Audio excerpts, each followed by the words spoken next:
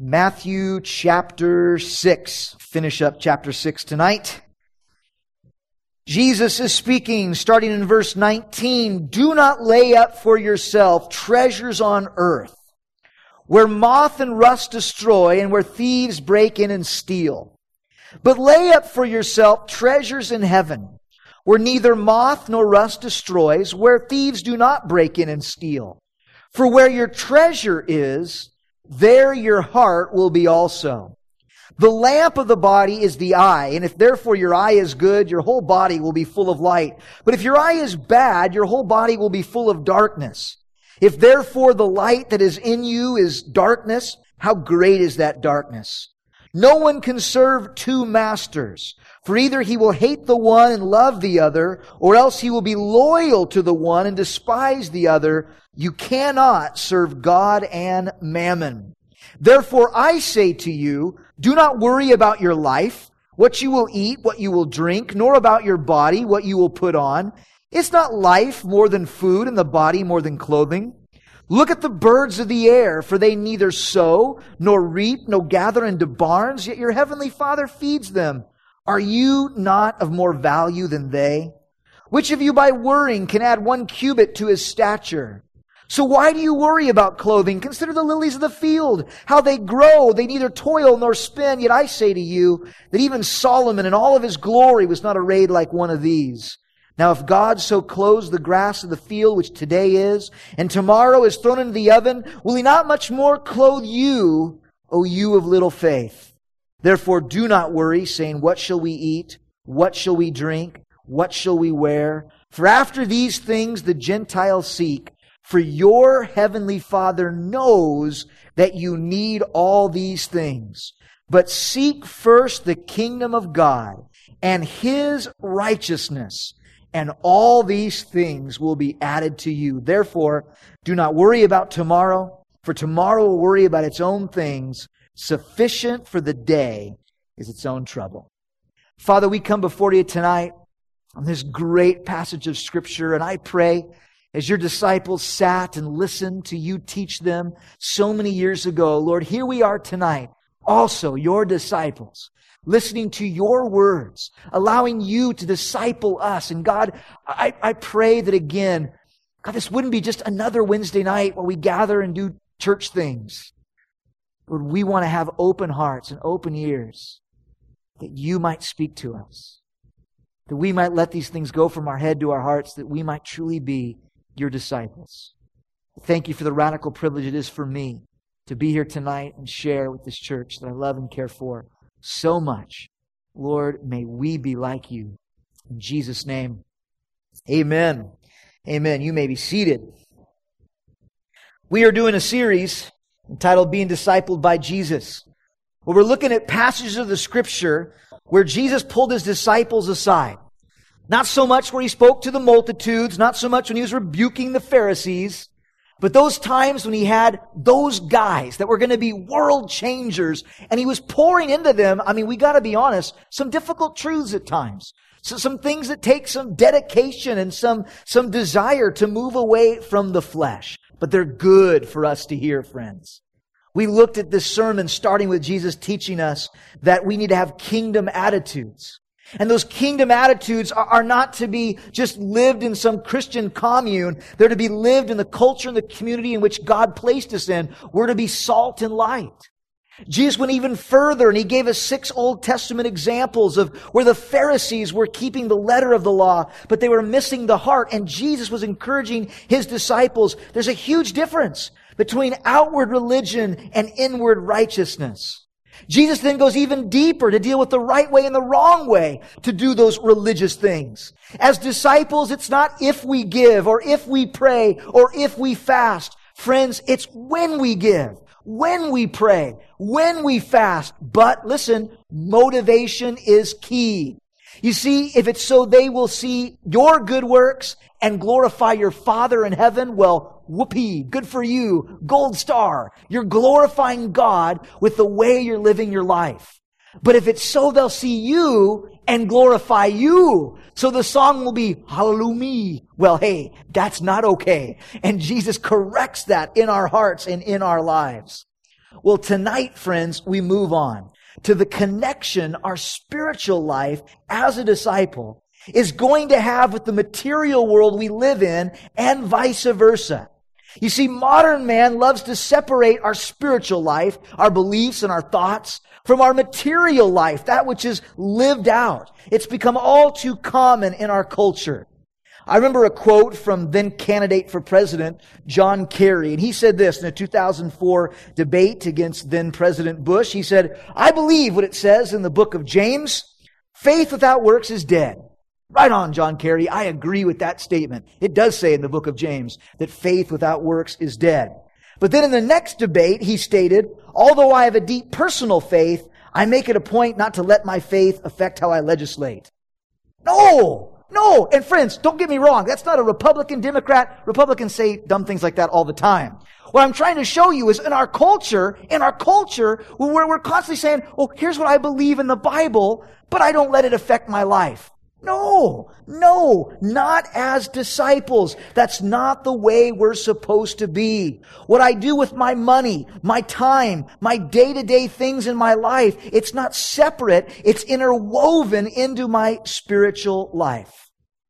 You see, how you view those things, how you view the material things in our world, friends, it will affect you.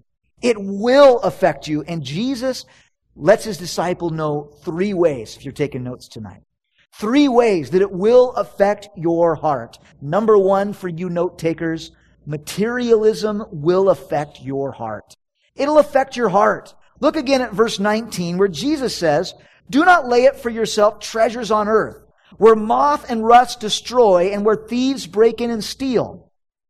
But lay up for yourself treasures in heaven, where neither moth nor rust destroy and where thieves do not break in and steal. For where your treasure is, there your heart will be also." To communicate how material things will affect your heart, Jesus first gives His disciples a negative command, something not to do, and then He gives them a positive command, something they're supposed to do. The negative command, He says, "Do not lay up for yourself treasures on earth." Jesus, don't do it. Don't store up for yourself treasures on earth. Why? Jesus didn't want His disciples to have the have it all here mentality.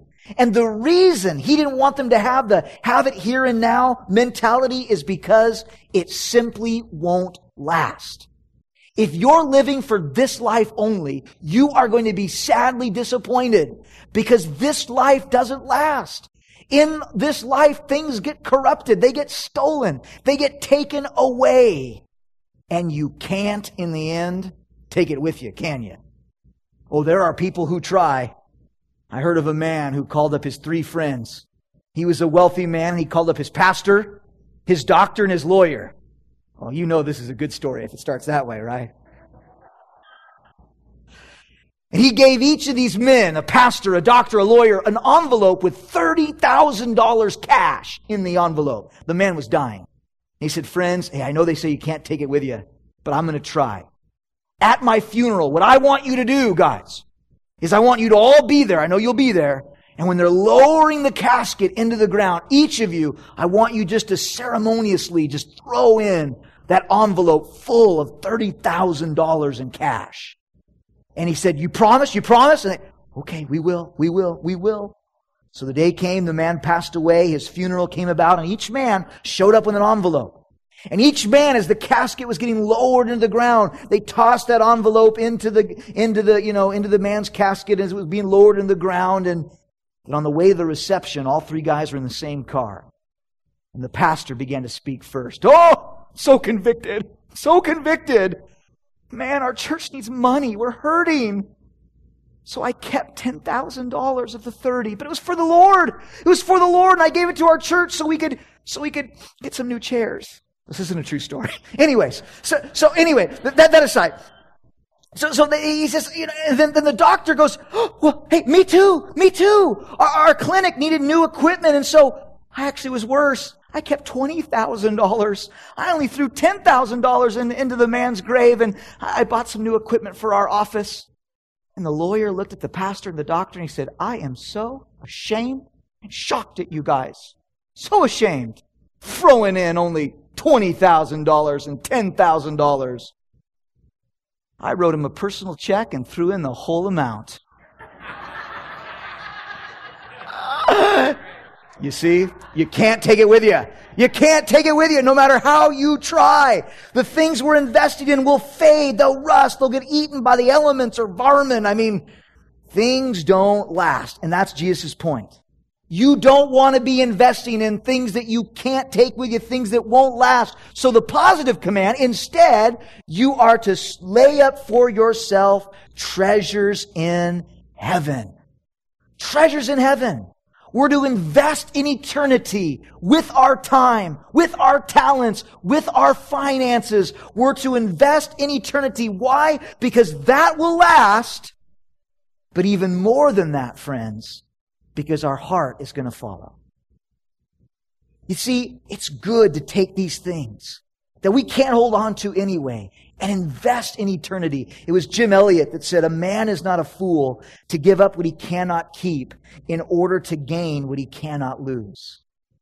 We can't keep these things, so I invest them because they're going to last when I invest them in the kingdom. But again, more than that, where I'm investing, my heart is going to follow. Do you hear what Jesus is saying?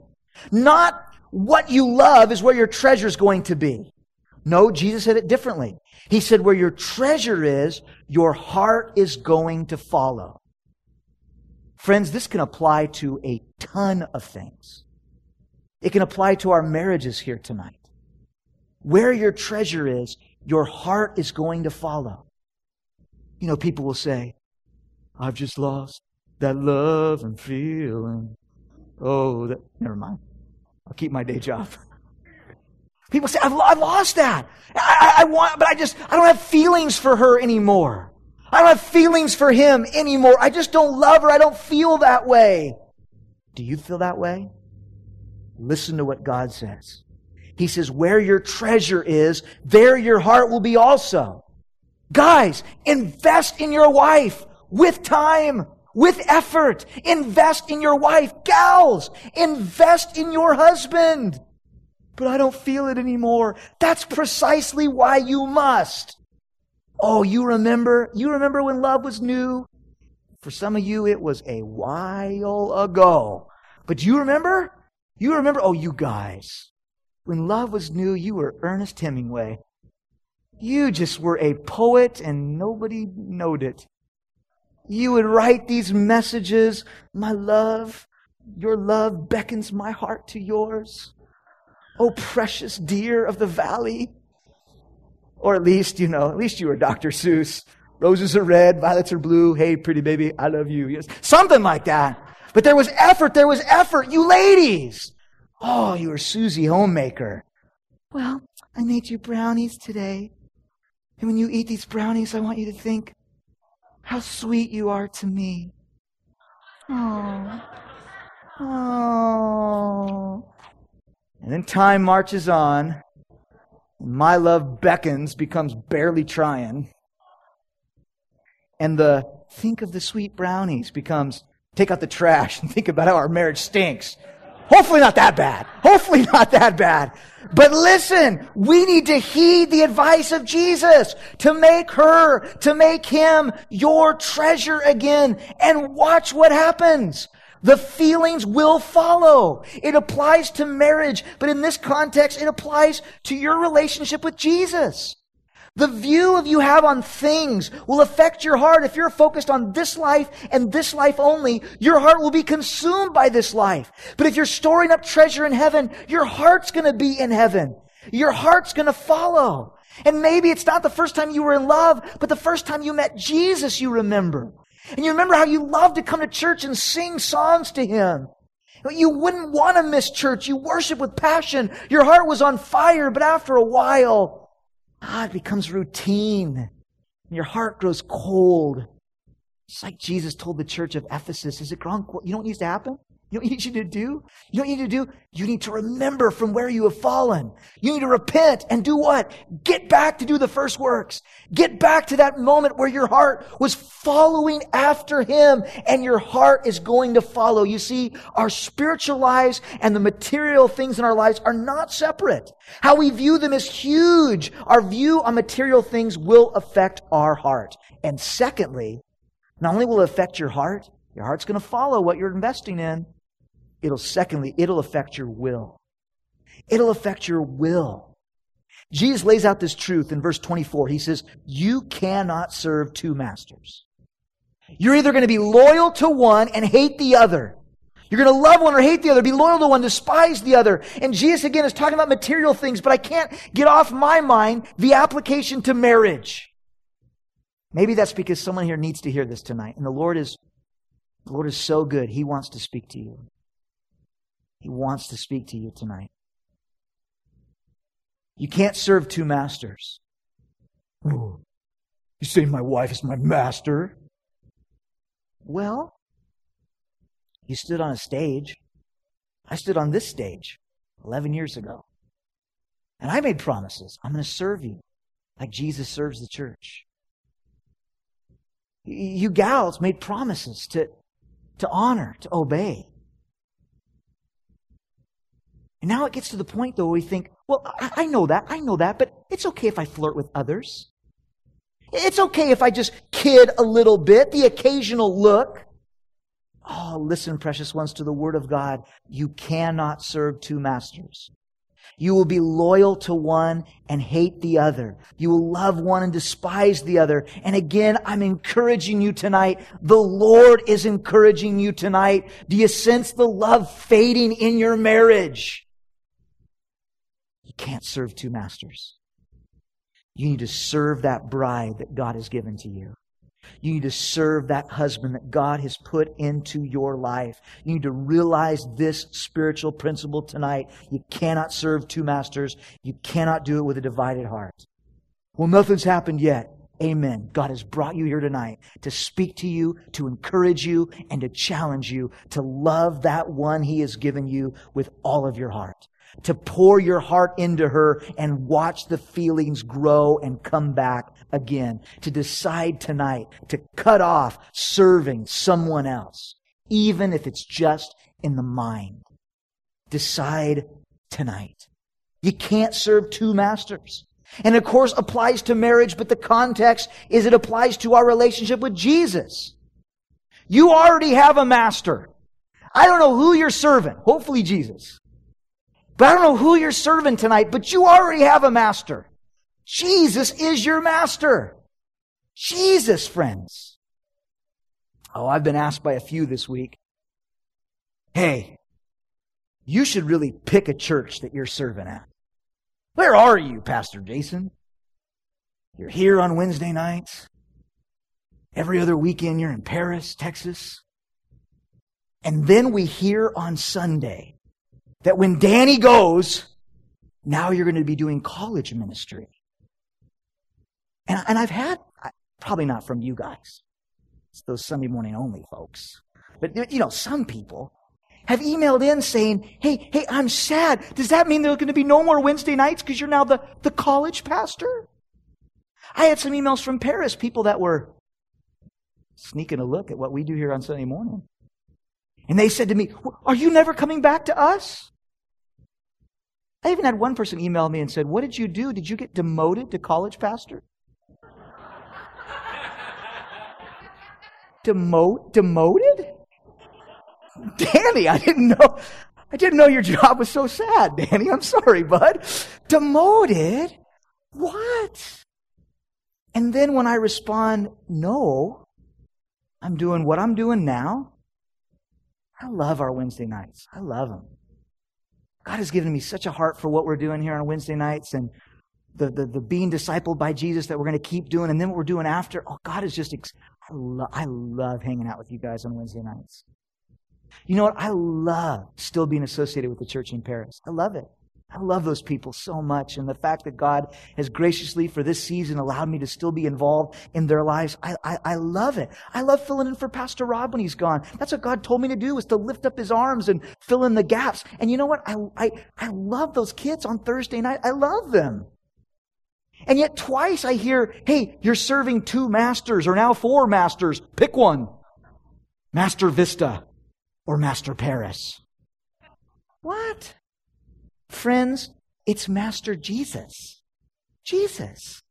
And it's the church. It's church. Listen. We're one church. One church. There's one church. One body of Christ.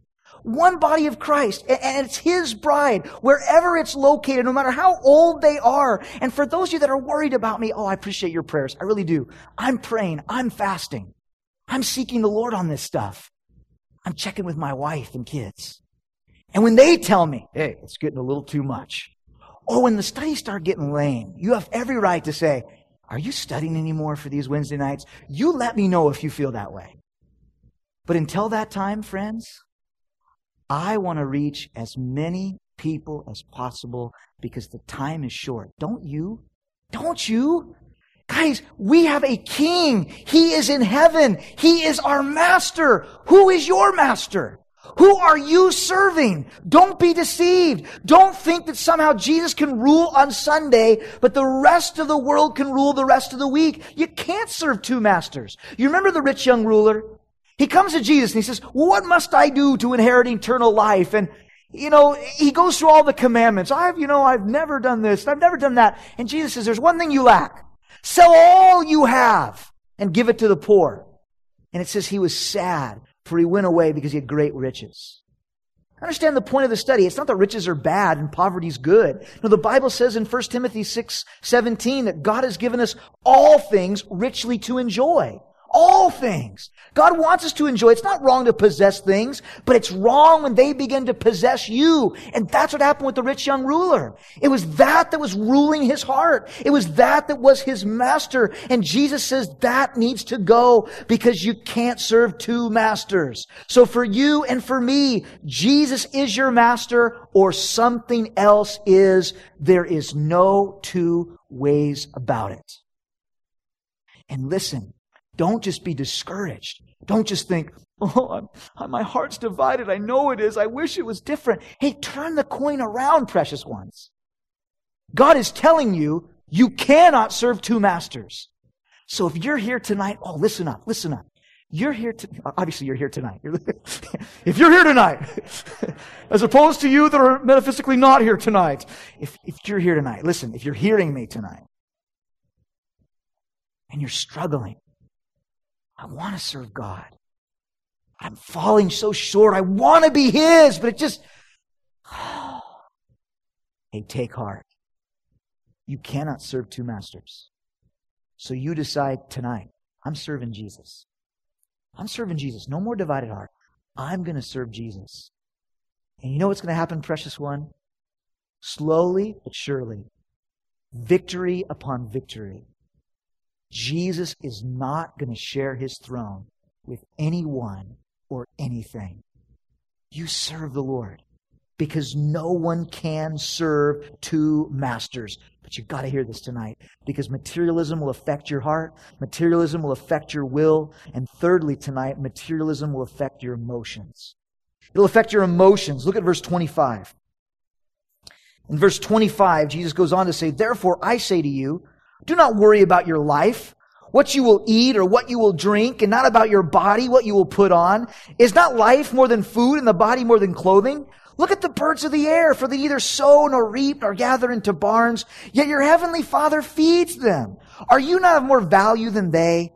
Which of you by worrying can add 1 cubit to his stature? So why do you worry about clothing? Consider the lilies of the field, how they grow, and they neither toil nor spin. Yet I tell you that Solomon in all his glory was not arrayed like one of these. Now if God so clothes the grass of the field, which today is and tomorrow is thrown into the oven, will He not much more clothe you, O you of little faith?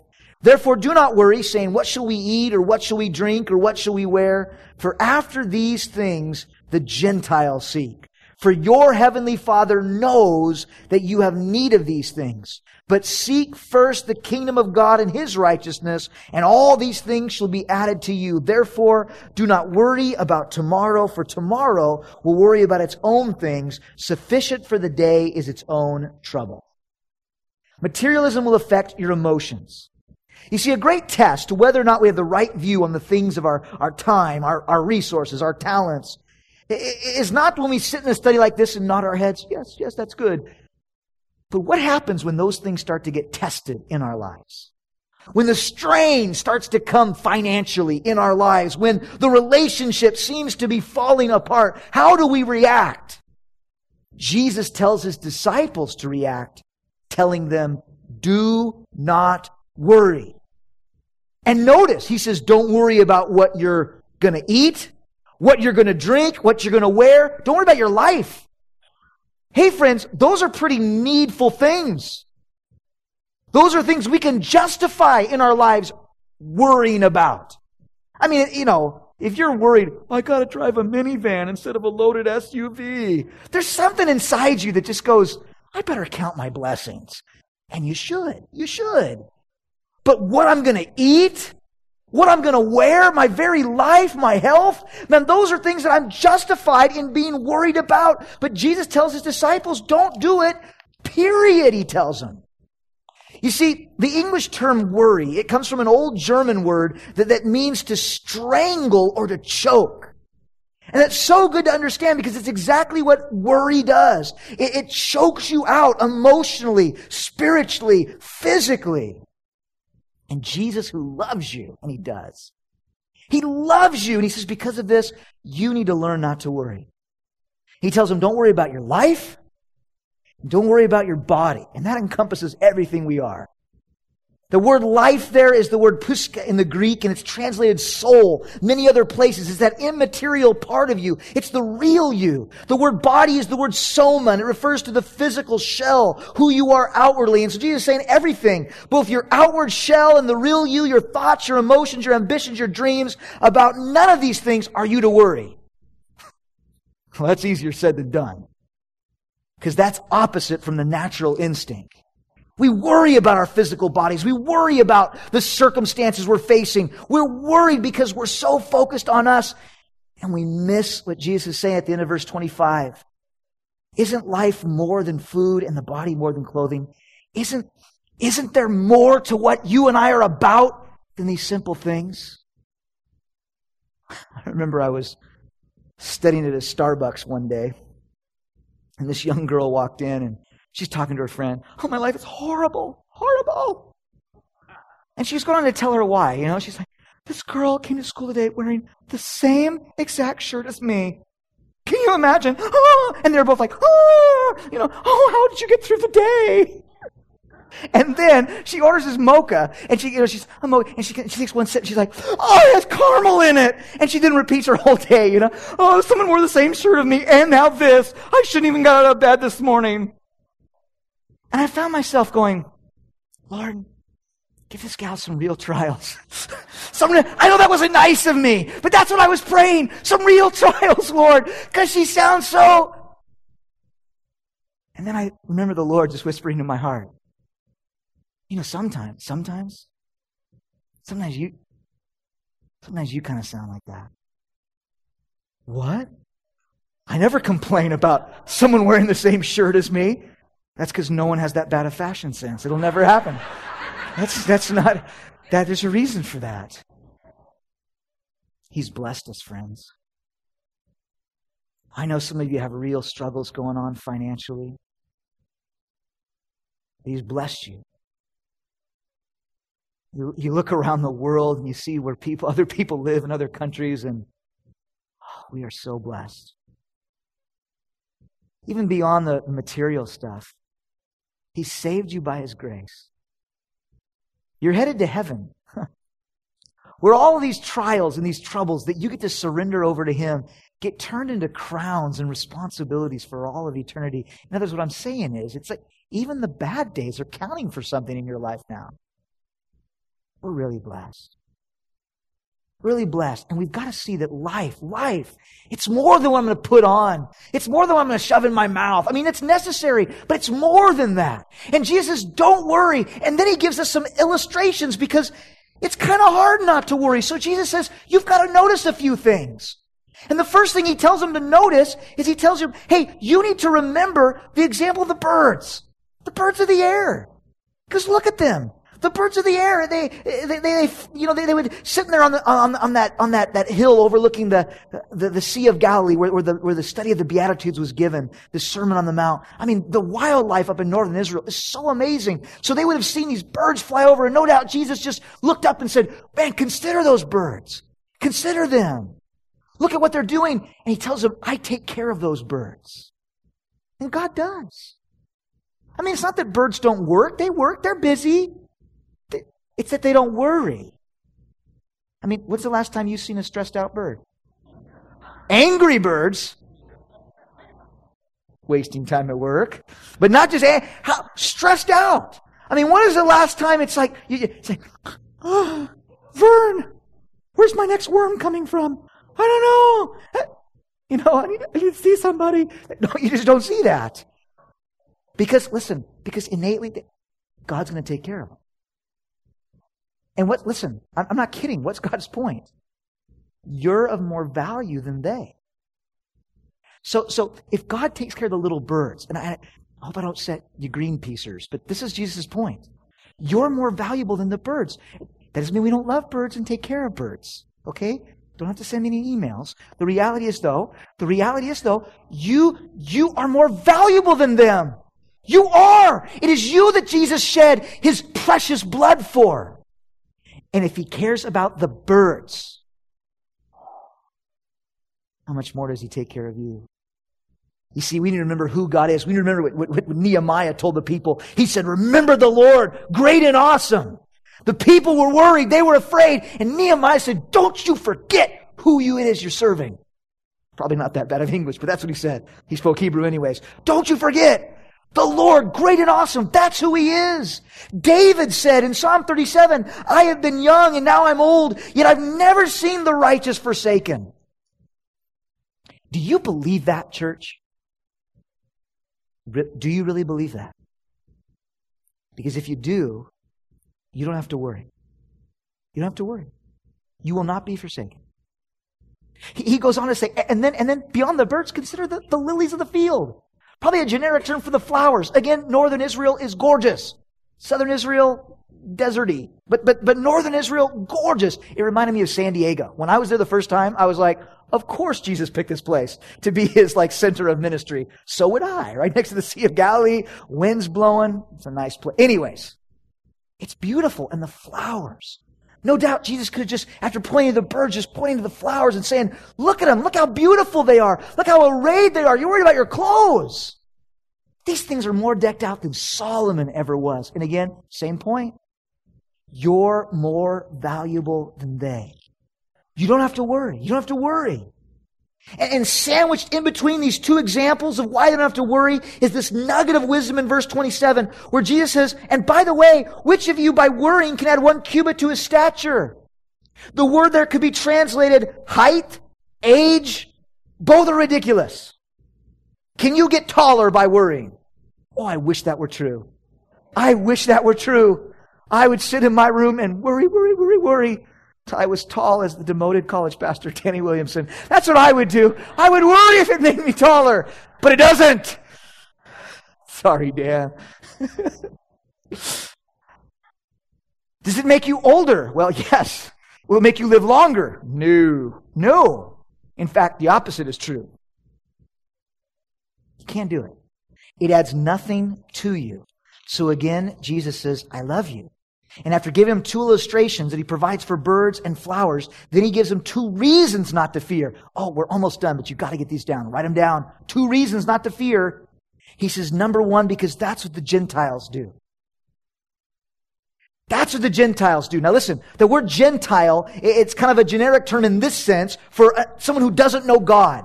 You see, in the Jewish mind, there were the Jews who knew God and the Gentiles who didn't.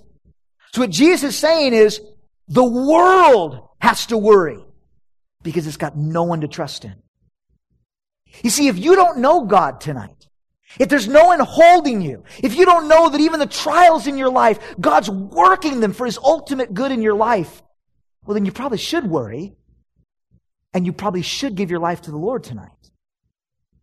But you're here on a Wednesday night, so I'm going to assume a lot of you know God. You don't have to worry. That's what an unbeliever does, who doesn't have a foundation. And even beyond that, the second reason, because your Heavenly Father knows. Not only do you have a God to trust in, but here's the deal. He knows what you're going through. And that word knows there, it's so interesting. It's the word eido in the Greek, and it means to perceive and understand. You see, it's more than he has an intellectual understanding. There is Jason Duff, born January 20th, 1978. So you're like, I was out of college by then. I can't sit here tonight. Sorry about that. But anyways. Hair brown, eyes blue, going through trials right now. No. It's not just an intellectual understanding. He perceives what's going on in your life, and he understands.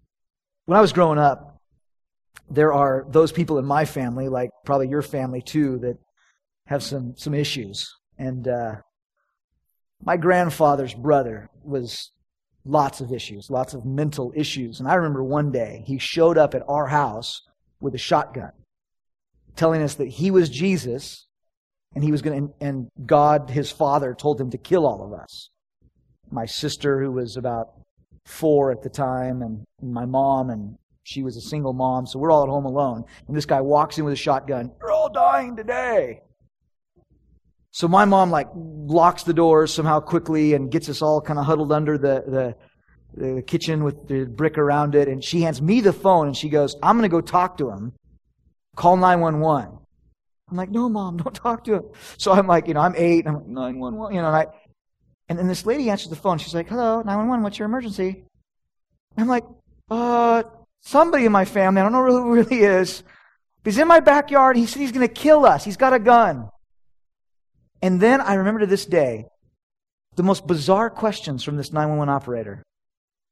Has he ever displayed violent behavior in the past?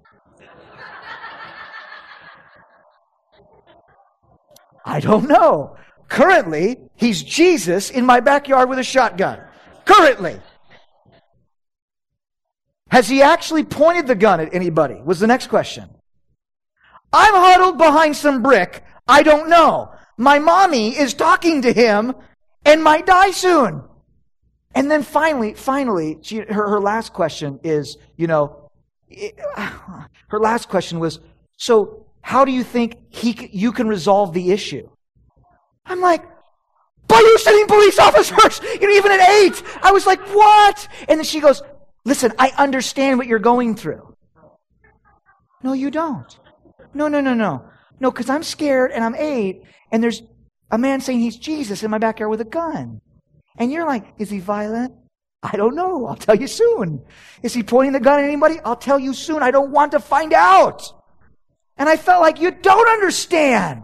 You don't understand. And maybe you feel like that toward the Lord. God, you don't understand. Friends, a lie from the enemy. You might not see it yet tonight. You might not have all the information yet. But God sees what you're going through and He understands. And He's actively working on your behalf tonight. You're a disciple, so you don't have to worry. So then what do I do instead? Last verse tonight. Seek first the kingdom of God and His righteousness, and all these things will be added unto you. You see, instead of worrying, instead of biting my nails and thinking, oh, what's around the corner? What you and I need to do as disciples is you need to just keep seeking God. Seeking His righteousness. Seeking His kingdom. And knowing He will take care of the rest of the stuff as you do. And friends, to seek first, by the way, That term means first in importance, not like first in order. Some of us seek first our vegetables because we want to get that out of the way and get to the good stuff in the food. You know you do. It's like, oh, I'm going to get through that. And your meat's all sitting there just like, glory in just a moment. And some of us picture Jesus that way. It's like, okay, I did my devotions today. I've got Jesus out of the way. So now, oh, no. As a matter of importance, I'm seeking Him. I'm seeking Him that my life, my talents, my finance, Lord, they're yours. John Wanamaker, a tremendous man of industry, was also the Postmaster General for the United States. At the same time, he ran the largest adult education department at the largest church in America at the time. And people would say to him, like they said to me this week, How are you doing that? How's everything okay? And he would say to them, that Sunday school department, that's the kingdom. And everything else, my business, serving the government, it's just things. He built himself a soundproof room in his office, and he would go into every morning with just this book right here, a notebook and a pen. And he would say, God, I'm here to seek your face, to follow after you, because you are my master. Well, none of us probably in this room have money to build a soundproof room. But you don't have to. Get up early in the morning. Get your Bible. Get your notebook. Get your pen. Because, friends, there is a kingdom that's coming. There is a kingdom in heaven. And that kingdom has a king. And he has a will for you and for me. And it's so good for you and I as disciples to say, Lord, here I am. To seek your will. To seek your kingdom. I know you'll take care of the things. I know you'll take care of that which worries me and concerns me. Lord, may my only concern be, what do you want me to do? What is your will and desire for my life? What have you put right in front of me right now? God, may I do it with all of my heart. Amen? Amen. Father, we come before you tonight, and that's what I want from my life, Lord. I want to be a man who realizes that I have a king, and you are he. And it is my desire, Lord, to seek you first. To seek you as first importance. And to say, Lord, what do you want to do? Where are you going? What are you about? And Lord, I pray for my precious friends here tonight. I pray for those watching online this evening. Lord, I don't want to diminish the real things that these precious people are going through. For their trials are real. The sicknesses are real. The hurts are real. The fears are real. But the reality is, we serve a real, living Savior who is alive. And you take care of birds and flowers, and Father, you've told us, we are of so much more value than they. So God, may we not act like the unbelievers that don't have a firm foundation. May we understand that you know and you perceive. God, may it go from our head to our hearts, because, Lord, how we see these things, they will affect our emotions. They will affect the will. They will affect the heart. And we want all that we are and all that we have surrendered to you, that again, we might be your disciples. God, I also want to pray tonight for anyone here that doesn't know you as their Lord and Savior. Anybody watching at home or listening to this study at a later date that doesn't know you, God, they sense a distance between you and them. I pray tonight would be the night that they would decide to give their life to you and start that journey as one who is saved, who's redeemed, who's loved by God, a disciple of Jesus Christ. So if that's you tonight, you just sense a distance from God. Friend, the reality is sin separates us from God. And whether you've never dealt with that sin or whether you gave your life to the Lord, but it was a while ago and you've been making poor choices and you've gone a totally different direction, the good news is, the gospel is, God has loves you and has paid the price for that sin. But you need to invite Him to be your Savior and be your Lord. Romans 10:9 says, if you will believe in your heart and confess with your mouth, you will be saved. And so if you want to start that journey tonight, if you want to get back on track and back to Him, then right now where you sit, maybe you just pray a prayer between you and Him, something like this, something that would say, Lord, I believe in you. And I want you to be my Savior. I want you to be my Lord. So would you come into my heart? Would you come into my life? Would you forgive me of my sin? Would you take what you did on the cross and let it count for me? For Lord, right now, I want to give my life to you. Would you teach me what it means to be a Christian? Would you teach me what it means to be a disciple? In Jesus' name, amen.